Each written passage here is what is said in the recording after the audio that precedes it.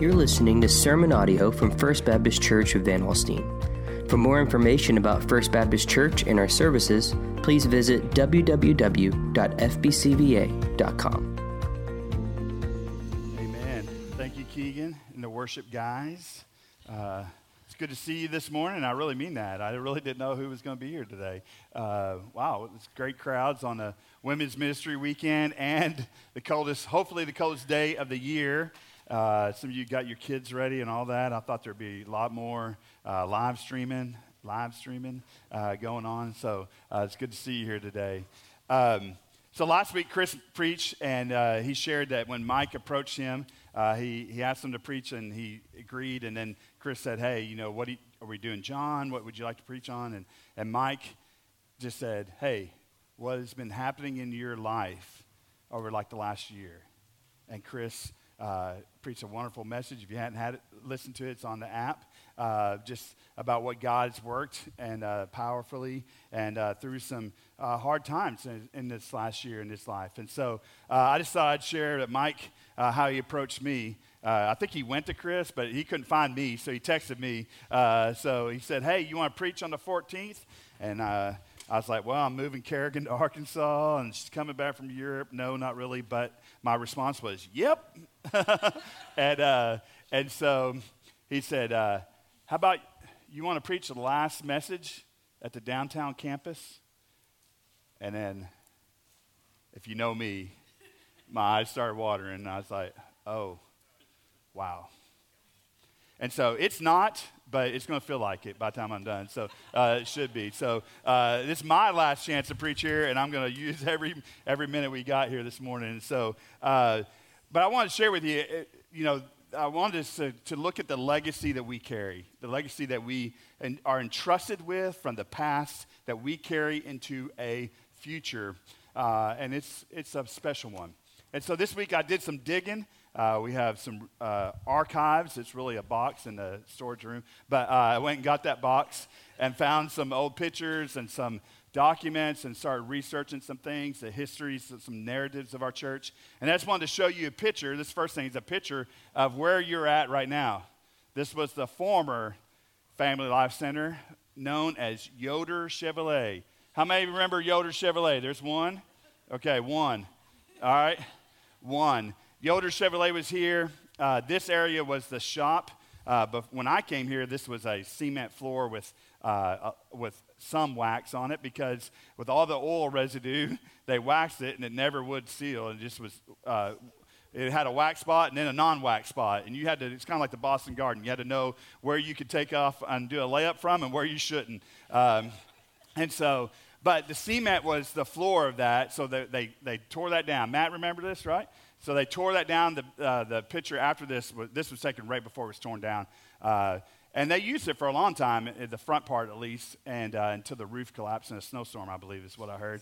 And so then they had to tear it down. And this building was built, that was bought in 76, I think I read. And then this building was built 1993, I believe. And so in its current state, with some upgrades along the way, some big upgrades. But so some things here I want to share you. So there's some documents I went through. Some of them are from this is an old church membership record book, and in the first pages it's all alphabetical, and you can look at memberships, and it's got like things like they joined the church in 4 of 22. That would be 1922. So I don't think it's 17. I would think it's 19. But anyway, so and things like that. And then the back was records of their conference meetings, which was actually our members' meetings, business meetings, conference meetings. So they've changed names. And then several other documents. What's more documented is our women's ministry, the Women's Auxiliary, WMU and all that. They kept meticulous notes of how many people they visited, how many the offerings they took, who spoke. And so I read through a lot of those. This week I had to go to Diamonds and buy some readers and try to figure out how to read cursive again. And translate. So I felt like I was doing some hieroglyphics at times, and some beautiful handwriting on some, and then some it's harder. But this was some notes from a meeting of the Women's Auxiliary. And if you look down, there's some things. So it says about the 5th line, ladies voted to send eggs to Buckner's Orphans Home in Dallas, Buckner's Children's Services. And then it said Wednesday, April 8th, committee appointed to solicit eggs. That's so Baptistic.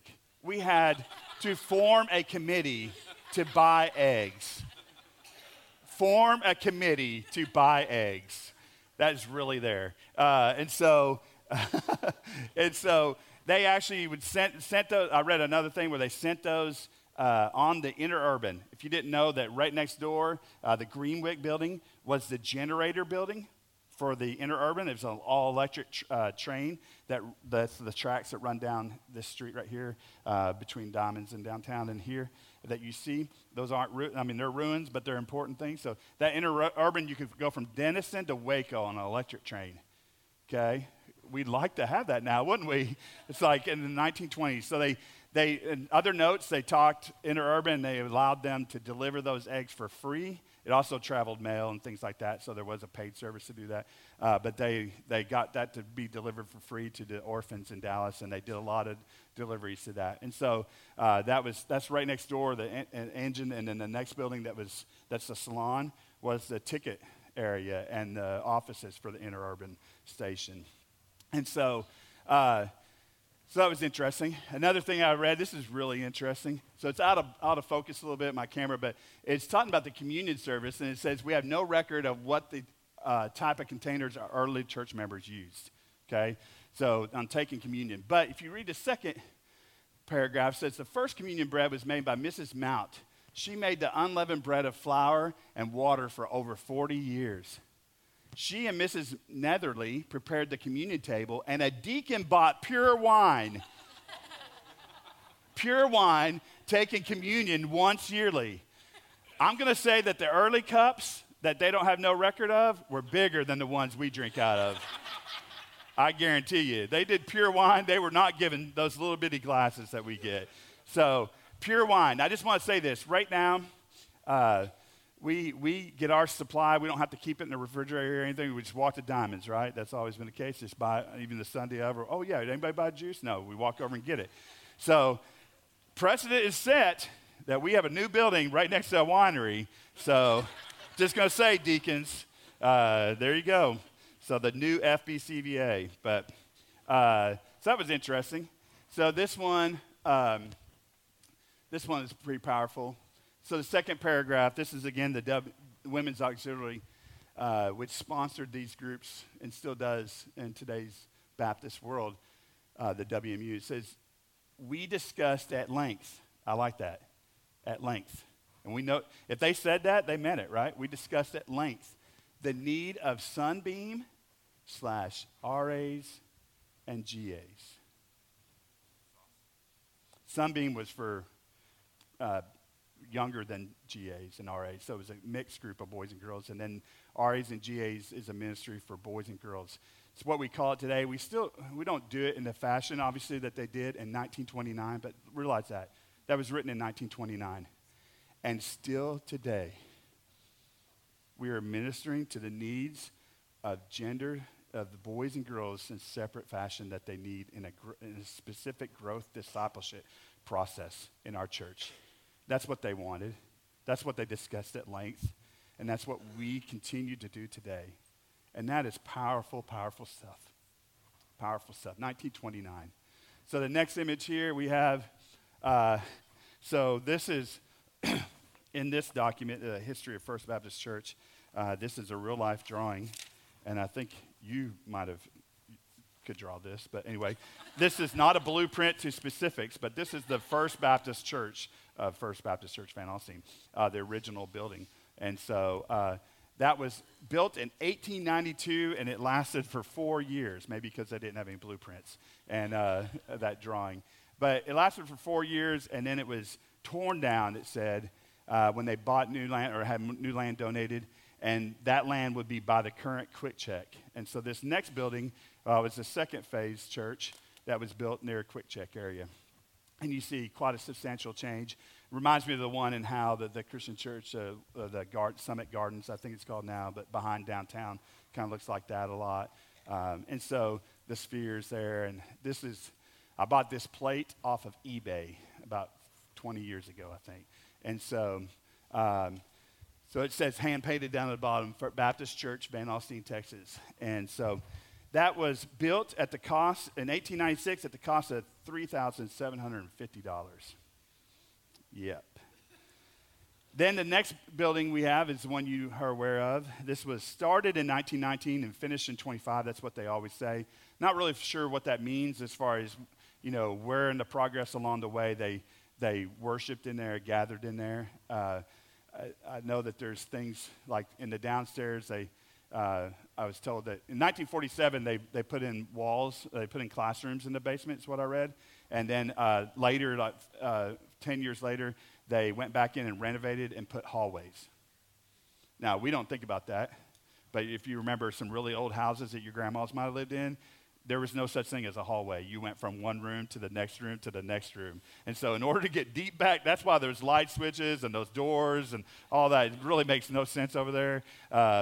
And so you just had to go through all different classes to get to maybe the class you wanted to go to. They invented hallways at some point. But in this picture, you don't see much of our church. It was taken on a winter scene like tonight and tomorrow morning. We had a lot of trees in front. If you go over across to the sidewalk, you'll see circles in the cement where there was cement, and then the trees were taken out, and then cement was put in, and there's circles in front. But I asked the guys earlier today, I was like, what stands out to you? And the first thing they said was the Diamonds building, which is probably where the brick ends off, and then there's an addition on the back. I don't know. But it's very similar with the kind of the overhang there. But I don't think it was that far, because if you notice, there is something that's not there that's odd. Presley notices it, and Mandy still hasn't seen it. But there's only one pitched roof on our building. So there's not the second smaller pitched roof. Okay? So that was a house. That was not the parsonage. We were glad that was not. I asked about it later on. They said that an older lady lived in that house. The land was donated, and we built the church right next to it. I'm not sure if there's 6 inches to go between that. What a neighbor, right? You talk about zero lot line. We built right next to that house, and so what a crazy thing. So there's not much space if you go over there. Our drainage ditch called the sidewalk that goes over there, and Diamonds. It's just not a whole lot of room over there. So I'm figuring that Diamonds added that part that's metal. There's a brick part, and then there's a metal part. If you go out here today, you'll see. So anyway, that's a winter scene. But this was found in one of the notebooks this was the whole paragraph. The First Baptist Church of Van Alstyne was dedicated on the first Sunday in March, 1925. We might do that by the first Sunday in March, 2025, right? Dedicate the next one. So, and so that's the biggest mention of the new building in our members meeting notes, the conference notes. And so just to let you know, there was mention of the communion cups, and there's no mention anywhere that I found of the costs or who made them of the stained glass windows. There's no record of any of that information in there. This is the only information. But we do have 2 articles that were written outside, not the Van Alstyne Leader. It looked like some kind of maybe one or two of the Dallas newspapers, believe it or not. And so I'm going to read from one of them so that you can see the old church there that's pictured and the new building across the street in 1925. But let's read and see if there's any similarities between 1925 and 2024. So follow along in your app. If you want to look in your app, I have this written down. I don't have them on the screen, but it's from this article of self-denial of worshipers. We're not the university's nursing college helps lift debt on edifice. I don't know what that. I don't know where that's part is in there, but anyway. 45 years ago, in 1881 to be exact, a small company of professing Christians formed themselves into a body to which they gave the name First Baptist Church, Van Alstyne. I love this. Those were the days of pioneers, of men and women who blazed the trail for their religion, their God, in what had been a wilderness and in what was still, in many respects, virgin civilization. That is an amazing paragraph, entry paragraph of what these people were doing in this area in 1881. We just don't know the hardships of living here. Can you imagine not knowing that the Arctic front, we had 70-degree weather one day. Can you imagine not knowing that this Arctic front was coming? Can you imagine just waking up to that and the reality that that's the world they lived in? We knew 2 weeks ahead of time this was coming. I cannot imagine not knowing. Anyway, of the members of this group, but one, so Mrs. D.K. Tate of Van Alstyne has lived to witness the growth and development of this organization into one of the leaders among the churches of the Baptist denomination in North Texas. This growth and development came as a result of the work, hard work, consecration, and faith in the God of whom the believers back in 1881 placed their most sublime trust. In 1919, the members of First Baptist Church decided that a new edifice was needed due to the growth of the membership and expansion of the organization's activities. Sound familiar? The committee into the hands the matter was placed secured the plans for an edifice estimated to cost $25,000. And within a short time, actual work was begun. C.E. Carter, one of the older members of the church, gave the lot located on the edge of the business section of Van Alstyne on which the structure was to be erected. As the work progressed, and due to the fluctuations of the price of commodities during that period, it was found that the original estimate did not cover the actual cost. Sounds very familiar to people who built a house in here. And it became necessary to secure through a loan the sum of $14,000 to assure the completion of the building.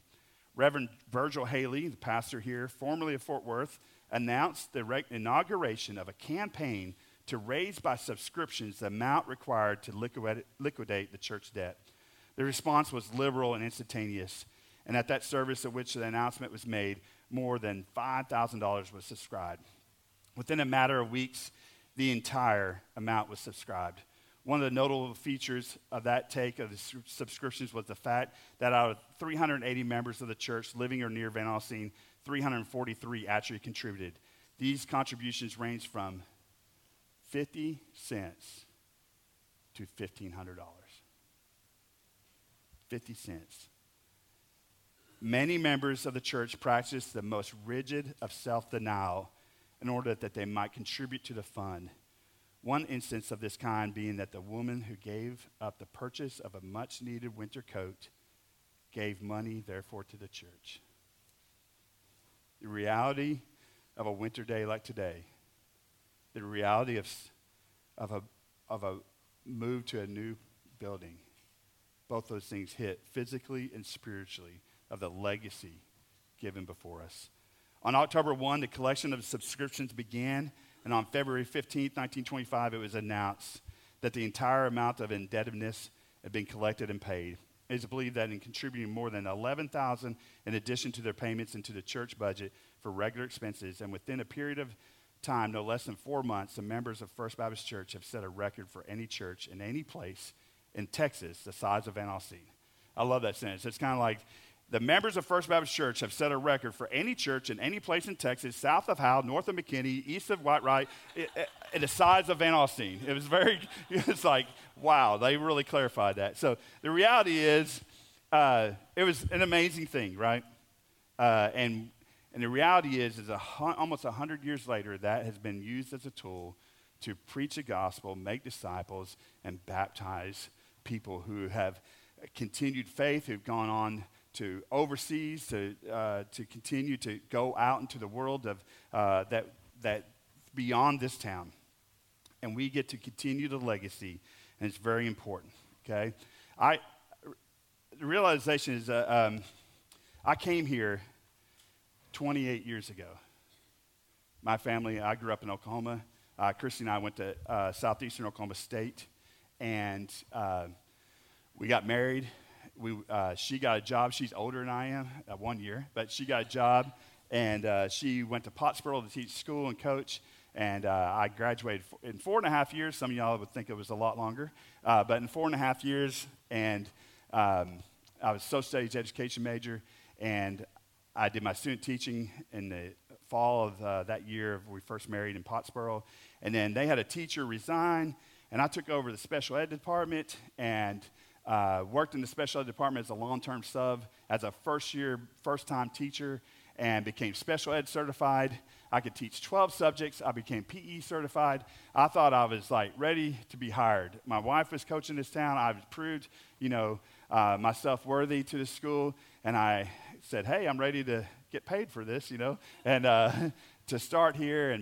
And they said, well, can you coordinate the offense? And I was like, no. And they're like, well, we don't have a spot for you. And so I hit the trail the next week. I was pretty disappointed in that. I hit the trail to all the Grayson County schools, dropping off this thing called a resume that was printed on paper, delivered in person, and thrown into a stack right next to the superintendent's secretary's desk, right there, a huge stack, and went to all the schools and didn't get any bites. And on the way back, all small schools who wanted a football coach in order to teach history, and I just wanted to teach history. And on the way back, I stopped in. I don't know, remember, I didn't set to do it. I'd always served in college and as a student pastor in small churches in Oklahoma. We were still doing that. We were driving back to Christy's hometown to serve on the weekends, and that was my plan: teach school, serve in the church on the weekends, and be a good church member, and to serve, but not to commit fully to full-time ministry. And I'd seen my dad was a pastor, and we moved a lot, and it was hard. I didn't want to do that, and so I was making deals with God. And so I stopped in there and talked to the director of missions and told him about my experience and everything. He put me on the phone with Brother Jimmy, and so we talked, and he had made a statement that said, well, I know they're looking for a student pastor, and in their gym they have an apartment where the student pastor would stay coming from seminary usually on the weekends. And there's an apartment up there with a small room with a bathroom and shower, a.k.a. apartment. And so we lived there for about 6 months when we first came here. But all I heard was gym. They have a gym. Because in my world in Oklahoma, you were a highfalutin rich church if you had a gym. All the churches I grew up in, they didn't have gyms. The youth had one little bitty classroom with everybody's old couch, that would gone to the dump, but it went to the church instead. And that's what we built youth ministry around, was used couches. And so the reality of serving at a church with a gym where I could play basketball, back then I played basketball. And so I was like, I love this. So this is awesome. They have a gym. Now, that's superficial. I'm admitting that to you. But let me tell you something. This church was superficial too, because when I put my resume in, all they saw was that I was married, because their previous youth minister was dating a 16-year-old at his previous church. And so when he got fired. And so the reality was, all they saw was, this guy's married.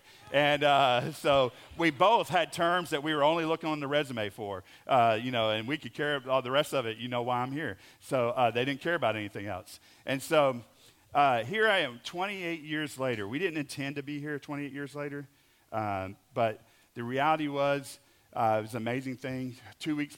Less than 2 weeks before school, you're not supposed to be able to get out of contracts.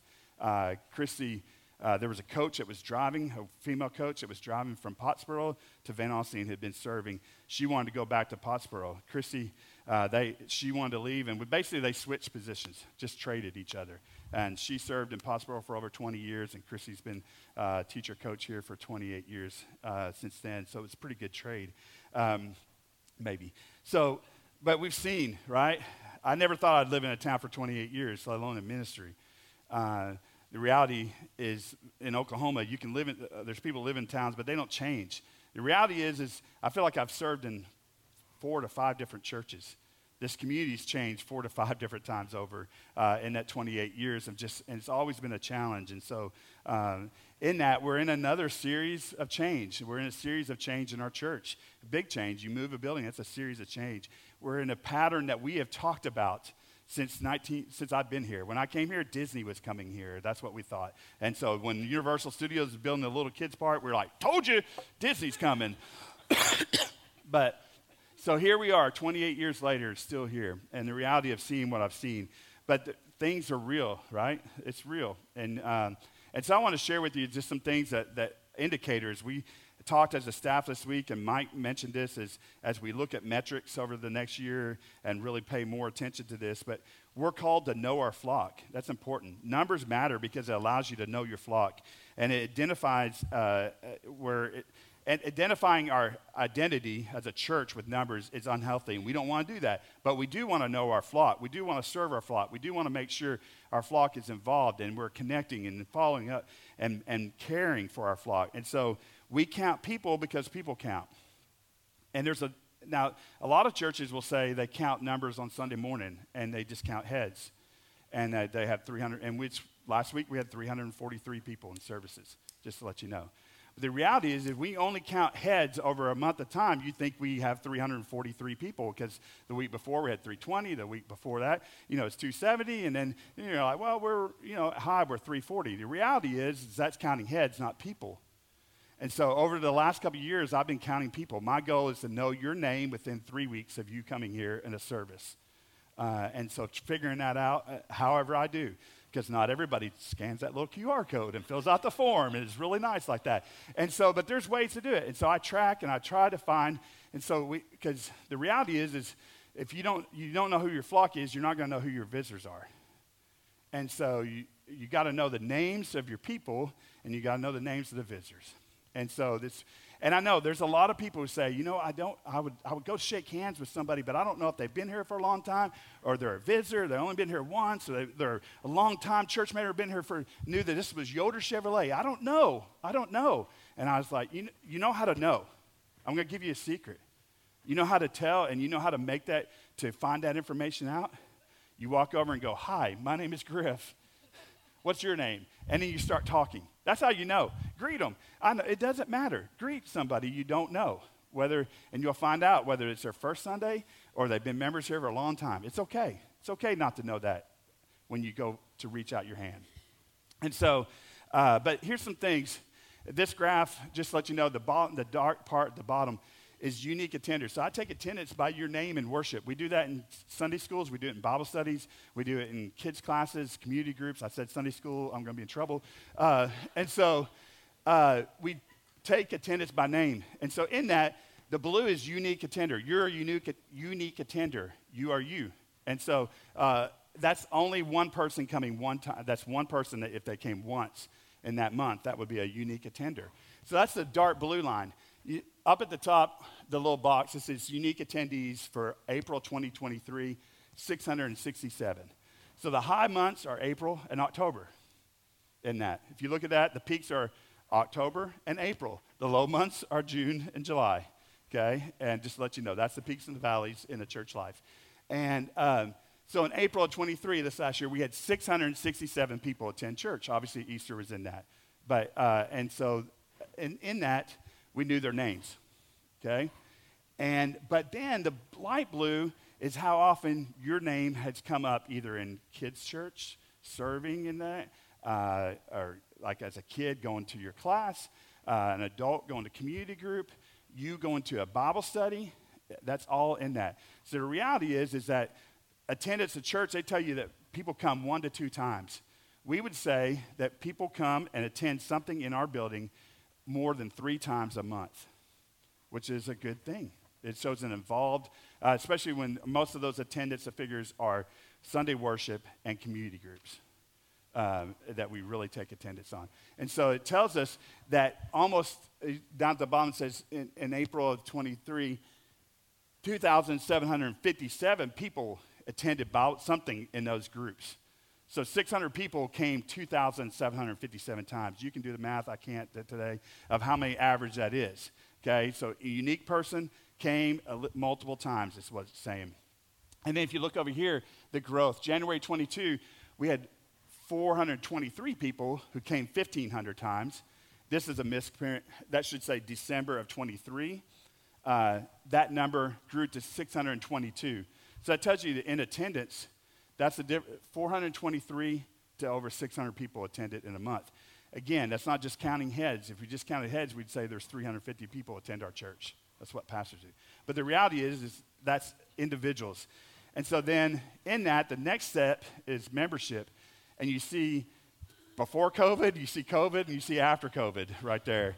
And so membership, we had, when we started doing the 3-step process, we had 9 families join, and then 10, and then we had 12 families. Then in COVID year, we had 3.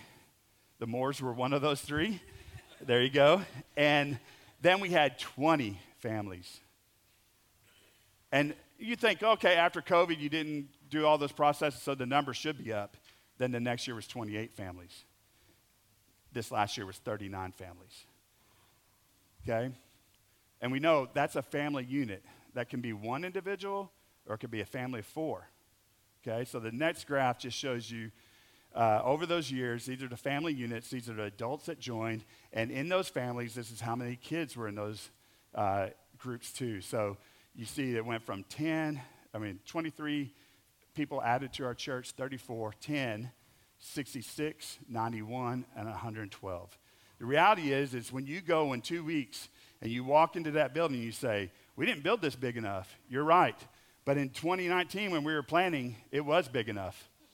But we've added 269 family members, faith family members, that's membership, that you've gone through a process and you committed and you're in groups and you're attending. That's a huge growth in 3 years, okay? And so in that, we're carrying the legacy. What we read just a minute ago was that we are on the transition to a 4th building. Now, it's taken 100 years almost, 99 years between buildings when the first ones was 4 years, okay? But the reality is that a new church, as the church grew, new buildings were added. This is nothing new. It's in our history. And so because we have wanted to carry the legacy and to continue to share the light to our community, to this virgin civilization, this wild frontier, and what a frontier it is. And so today we're going to Hebrews chapter 10, verse 19. And as you go there, in my Bible, there's a heading for that, and it said a call to persevere in the faith. And that's what we want to do today. The challenge of what we're doing is we're continuing the legacy. And so how do we do that? I'm just going to be honest with you. The way you continue the legacy is that you do the things that you're supposed to be doing, okay? The methods might change, but the avenues that you do it, but just like the RAs and GAs started in 1929 to minister to young boys and girls, it looks different, but we're still doing it, right? And so here's some things we're called to do in Scripture. Therefore, brothers, since we have a confidence to enter the holy places by the blood of Jesus, by the new and living way that he opened for us through the curtain, that is, through his flesh, and since we have a great priest over the house of God, let us draw near with a true heart and full assurance of faith, and with hearts sprinkled clean, and evil conscience, and our bodies washed with pure water. Let us hold fast to the confession of our hope without wavering, for he who promised is faithful. And let us consider how to stir up one another to love and good works, not neglecting the meeting together, as it is the habit of some, but encouraging one another all the more as you see the day draw near. So the first thing you see there is a call for us to draw near to God. And those first sections of Scripture in this section of Hebrews is talking about going to God in confidence, right? And it's something we should know as Christians and mature believers, that we can approach God in confidence because he's a loving Father who forgives our sins if we only confess them, that he wants a relationship, so we desire to go to him. But the reality is, this Hebrews is written to the Jewish people, and they did not enter and approach God with confidence, okay? And it's talking about, it says there in the holy places that this opened up through the curtain. And you know, in the tabernacle and the temple, there was a curtain that separated where just only one person could go in once a year to make atonement for the people. And it was called the Holy of Holies. And you didn't approach that with confidence. You approached it with fear and trembling. So much so that if you didn't do things right, if you didn't cleanse yourself and prepare your heart, and you entered that area as the high priest, the only person who could intercede for his people, if you were not clean and pure and you entered that, you could be struck dead. So they tied a rope around your leg that if you died, they could pull you out because they couldn't go in there. So the reality is you don't approach a room like that with confidence.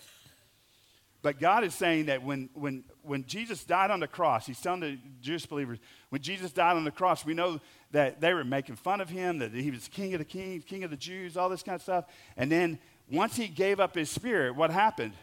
History tells us, the Bible tells us, historians tell us and agree that an earthquake happened and an eclipse. The sun was blotted out and an earthquake happened. And in that earthquake, it is not by chance, it's not by coincidence, it is by the will of God that he enacted an earthquake to tear the curtain from top to bottom.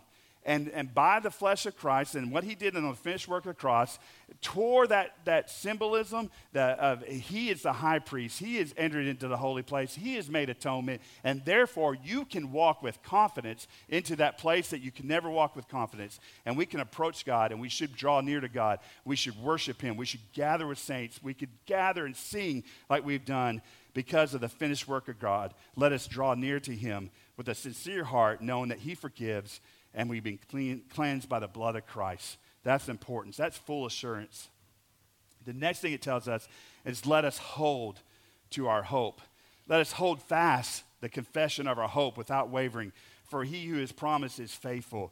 I listened to a podcast driving back from Arkansas yesterday about Napoleon, because that's what cool guys do. And it was talking about, Napoleon made this comment that more battles are lost by the lack of hope than the spilling of blood, something to that effect. The reality is that he would ride up and down the lines, encouraging his people to stay in the line, to stay in the fight, to not give up, because the battles weren't about spilling blood. It was about dropping the guns and running. And if he could keep the people involved, it was a loss of hope that lost battles, not death, not spilling. It was when they thought they were going to die, they ran. And so the reality is hope is important. Let us hold on to our hope. The author writes in the present tense because you can't hold on to hope in the past. You can only hold on to hope into the current now. And when we need to hold on to hope is when we feel like dropping it. When we feel like the circumstances around us, we're focused on that, and they start to realize that maybe Jesus isn't for real. Maybe this God doesn't love me. Maybe these things are beyond his love for me. But we hold on for another day for him to be proved faithful, because that's what the scripture says. We hold on for he who has promised is faithful.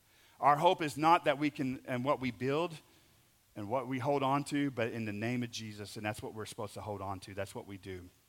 And then lastly, the main part that I want to share with you together is what we do as a church. Let us encourage one another. And so it says this, and let us consider how to stir up one another to love and good works. Let's compete against each other to outdo each other in good works. That's what it's saying. Because that's some of us who, competitor edges, stuff like that, like Christy Cooper, she wants to win every game, okay? So the reality is, we're competing against each other to stir up good works. And so that's what we're called to do, encouraging one another, and all the more as you see the day appearing. Gathering together fuels our faith. Gathering today, the reality is corporate worship on the Lord's Day is one of the primary means by which disciples are made. The scripture tells us to gather together, and you obeyed God's word today. You had every reason not to come today. Griff was preaching. You didn't know that. I didn't tell you that in the email, but I was preaching. And Mike wasn't preaching. And it's super cold, and you didn't park your car in the garage. You can't park it in it. So it's cold, and it's iced over. And the women's retreat, and you had the kids and all this, but you came. You came. And the reality is this is important. The gathering, the Word of God is read and preached, and it's the basis of our message. We gather to hear from God and His Word for the truth for our lives. It's important to start the week. God said it's important in our lives. When the church is gathered together, we also pray together. And I love that our church has transitioned more so than ever in the last year, that prayers are a part of our worship, not just a segue to the next part of worship. And that's important, what we pray together. When the churches gather, we also we sing together. We raise our voices to lift our hearts and our eyes to sing the truth. We gather together to lift encourage others by that you showed up shoulder to shoulder to worship God. And in that, no matter what's happened this last week, what's happening next week, we do this together, and it lifts our spirits. It lifts our eyes off of the things of this world into where we should. We sing together. We sing truth through our hearts, and we sing truth, our praises to God. In corporate worship, we see the diversity of our gathering. The reality is, you look around right now, you might say this is not a very diverse group. And that's maybe true. I mean, there are ethnicities involved in our church, but they're looking around, you say, well, we're not very diverse, but our goal is to look like our community. And the reality is that in this room, there is diversity. There is in the two services, there's young adults who are not married. There's young adults who just got married. There's young adults with babies, just gave birth. There's babies being held in the back. There's middle-aged adults with kids with coloring sheets in here today. There's empty nesters. There's parents with teenagers and preteens, and there's empty nesters, gray-headed old guys, single adults. This is a diverse room. And the reality is, the church is one of the only places in our world that is diverse in that we gather together with the generations. Okay? The reality is that some people don't have grandparents, but if you are blessed enough to have grandparents nearby and involved in your kids' lives, then your kids have a connection to another generation. The reality is that many people in our community moving here from the north and other parts of the world, or their parents are deceased and their kids don't know their grandparents. The reality is there's kids in our world who have no connection to somebody above their parents' generation. But in the church, the discipleship process is about generations investing in younger generations, and younger generations encouraging older generations with their energy. It goes both ways. Wisdom goes one way, and energy goes another, and it's beautiful. The reality is there are GAs who show up here on Wednesday night, girls that we talked about in 1929, starting the group, and they show up here, and she was in the service, but Pat Kelly volunteers in that group. And they don't have a grandmother, but Pat Kelly is there talking to them, investing in them, connecting with them, and anyone else above the generations. We gather in Bible studies, and we talk across generations, and we encourage each other by what we know and what we saw in the scripture that maybe someone else didn't know, and we encourage each other that way. So together, we are diverse, and we should look like our community we want to, and we are diverse, and it's a beautiful thing that only happens in the church. We gather together to look up from the trials and tribulations of the past and the unknown days ahead. Calls for us to repent, to forgive each other. The reality is that you don't serve in a church for 28 years without a church forgiving you. And you don't serve a people for 28 years without you forgiving some people too. It's a beautiful thing. Mike's been here 10 years. That's the same thing's true. Jason's been here almost 9 years. Keegan's been here 5 years. The reality is that is a beautiful thing, that we live together enough. We share life together, that we get on each other's nerves. We hurt each other. We fail each other. And then we forgive each other. We cry together, and we get back up, and we do better. Just like a family. faith family. And when we gather together, you encourage. Just by walking in there, you have no idea who you encourage. One of those people was me. You encourage me. This is not about attendance. And this scripture that says some are in the habit of giving, not the scripture that we read that said not neglecting the meeting together as some are in the habit of. The reality is that's not just about checking an attendance log. There was days where that was the most important thing, and it's not the most important thing. Involvement and connection is important. That's what he's talking about neglecting, is the neglecting of connecting. Because when you connect, you bless, and you're blessed in return. You give, and you receive what's needed. You give what someone else has needed, and you get in return what's needed. I just mentioned the importance of gathering together as a corporate body, but we have to also go closer together. Intimate, gospel-centered relationships are critical to our lives and growth. Jay shares in our Discovery Lunch that we have 3 environments of growth, and this is a beautiful picture. We have rows. You're sitting in rows, okay? You're looking this way. And in that, we worship. This is important. The scripture says it. But if this is the only context that the disciples are grown in, there needs to be more. And you do that when you go face to face and you sit around tables in Bible studies, or you sit in circles without tables in community groups or D groups. And in that, you share life and your concerns, and you pray for what's on your heart and in your life, and you study the scripture together, and you encourage each other by what you dug into that week, and that grows disciples. And those avenues, not just one, but all. It's in the smaller groups where we connect. The reality is Griff and Christy were excited about Van Alstyne, so much so that Sunday night, we skipped away from the church we were serving in. We came over here. And I'm just going to tell you, we came to a Sunday night service. And just as you should not judge a book by a cover, you should not judge a church by a Sunday night service. Okay? But I was young. I was immature. And I kind of walked out judging our church on a Sunday night service. And Christy and I kind of looked at each other like, I don't know. And then Nancy Mosby said, there's some people coming over our house, some teenagers. Why don't y'all come over? You know what we did? We sat around the table, played some games, we ate some food, we laughed, and we joked. Hey, Christy, I walked out in love with a place that we might get a chance to serve at. Sitting at a table changes things. Looking face to face is important. It's in the smaller groups that we edify each other. You're missing out, and someone else is missing out and sharpening you. Disciple Now is coming up. I used to run those. The worst day of the year is the Thursday before Disciple Now, when you put people in groups and you split kids. And we used to ask kids, put 2 names down of kids you want to be with for the weekend. Stupidest thing I ever did. Just put them in groups. Don't ask them what they want. Because then it's like this maze of like connected lines of trying to put all these kids with who they want to be with. Is worst day of the year.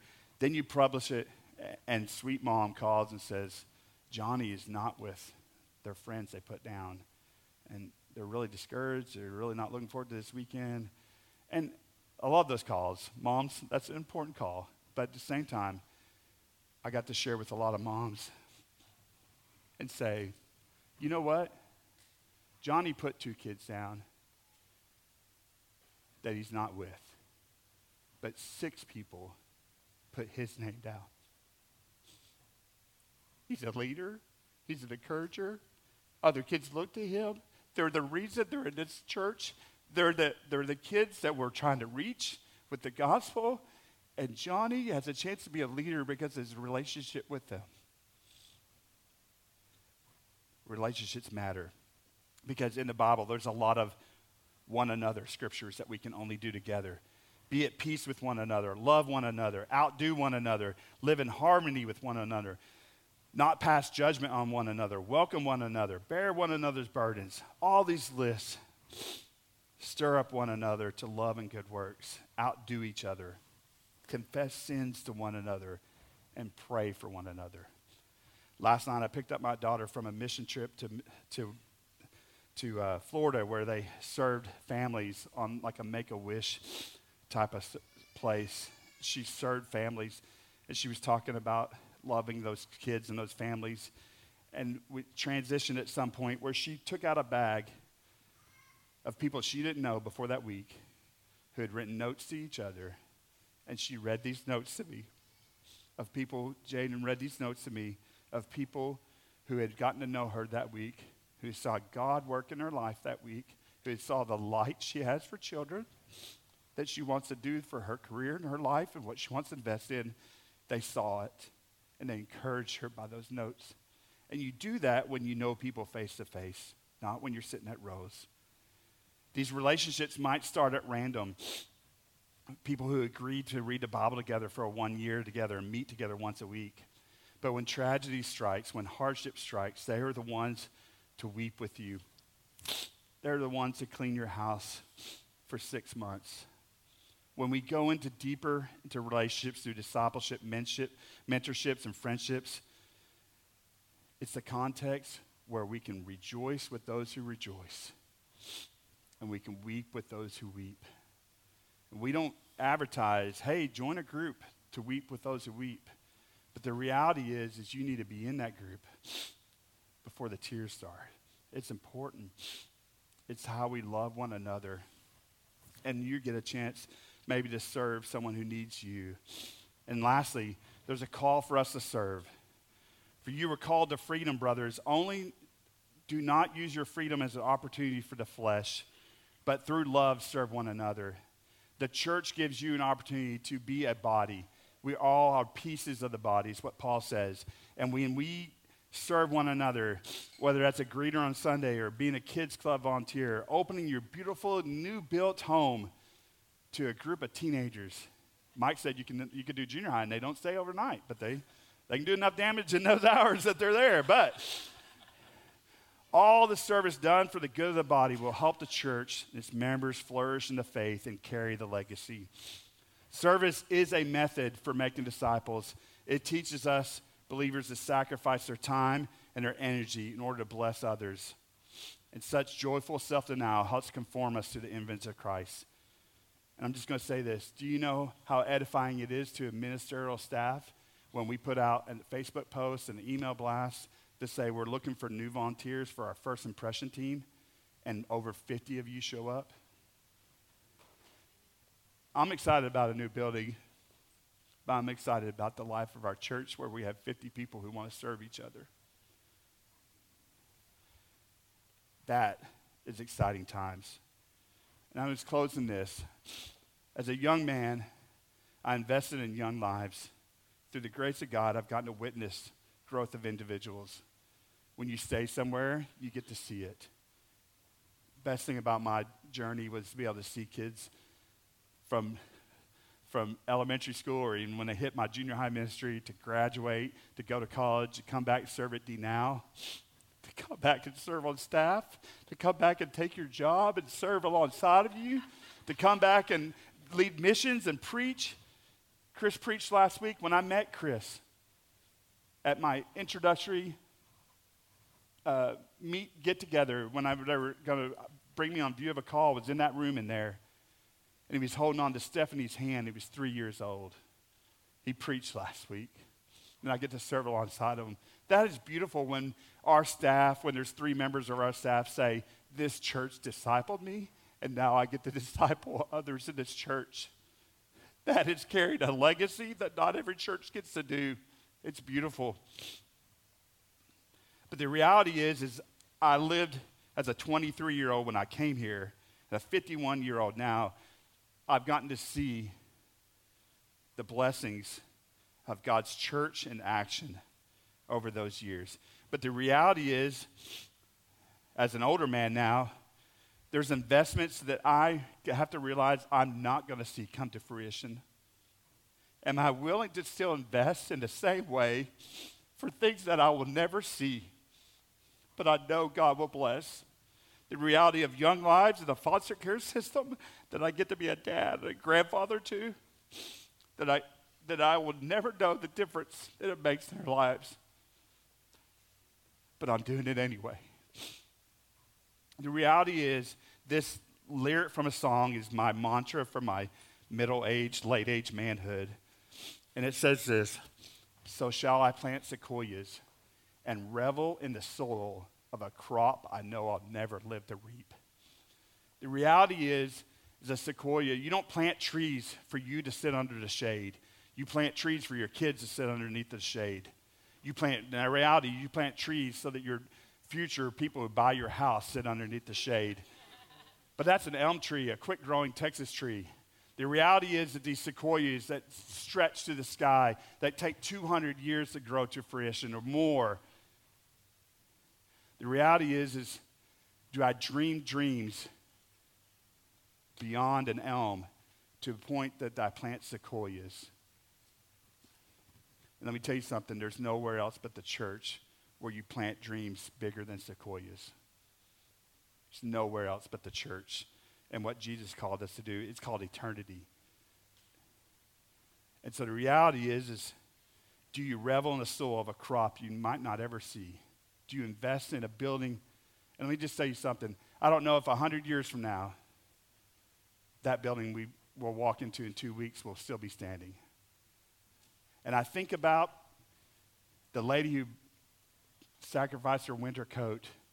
And I think about Mrs. D.K. Tate, who walked into that building over there and got to see it whenever she was one of the first 8 people that started this church.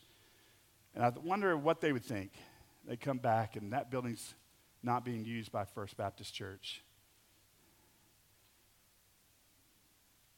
The reality, though, is I would rather see a church ministering to RAs and GAs and teenagers and families and a community that is still alive and active and breathing and growing and serving and gospel, spreading the gospel in our community and throughout the state and throughout the world than brick and mortar.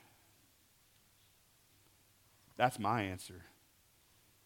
We get to invest in this legacy in the days to come by being the church with each other, for each other, alongside each other. And we'll never know the investment that we've made already or the ones we're about to make. But I know who my hope is in. And I'm willing to invest. Let's pray. Dear God, thank you for this day. Thank you for a group of people who came out on a wintry day. But God, I thank you for this church, its history, its people, the legacy of the names of people that are no longer here, but encouraged by faith, who helped grow me, who forgave me, who changed me, who discipled me.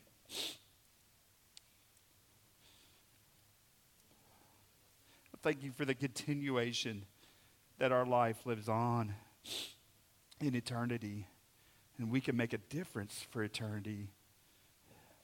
And we thank you for the small parts we get to play, the 50 cents we get to give.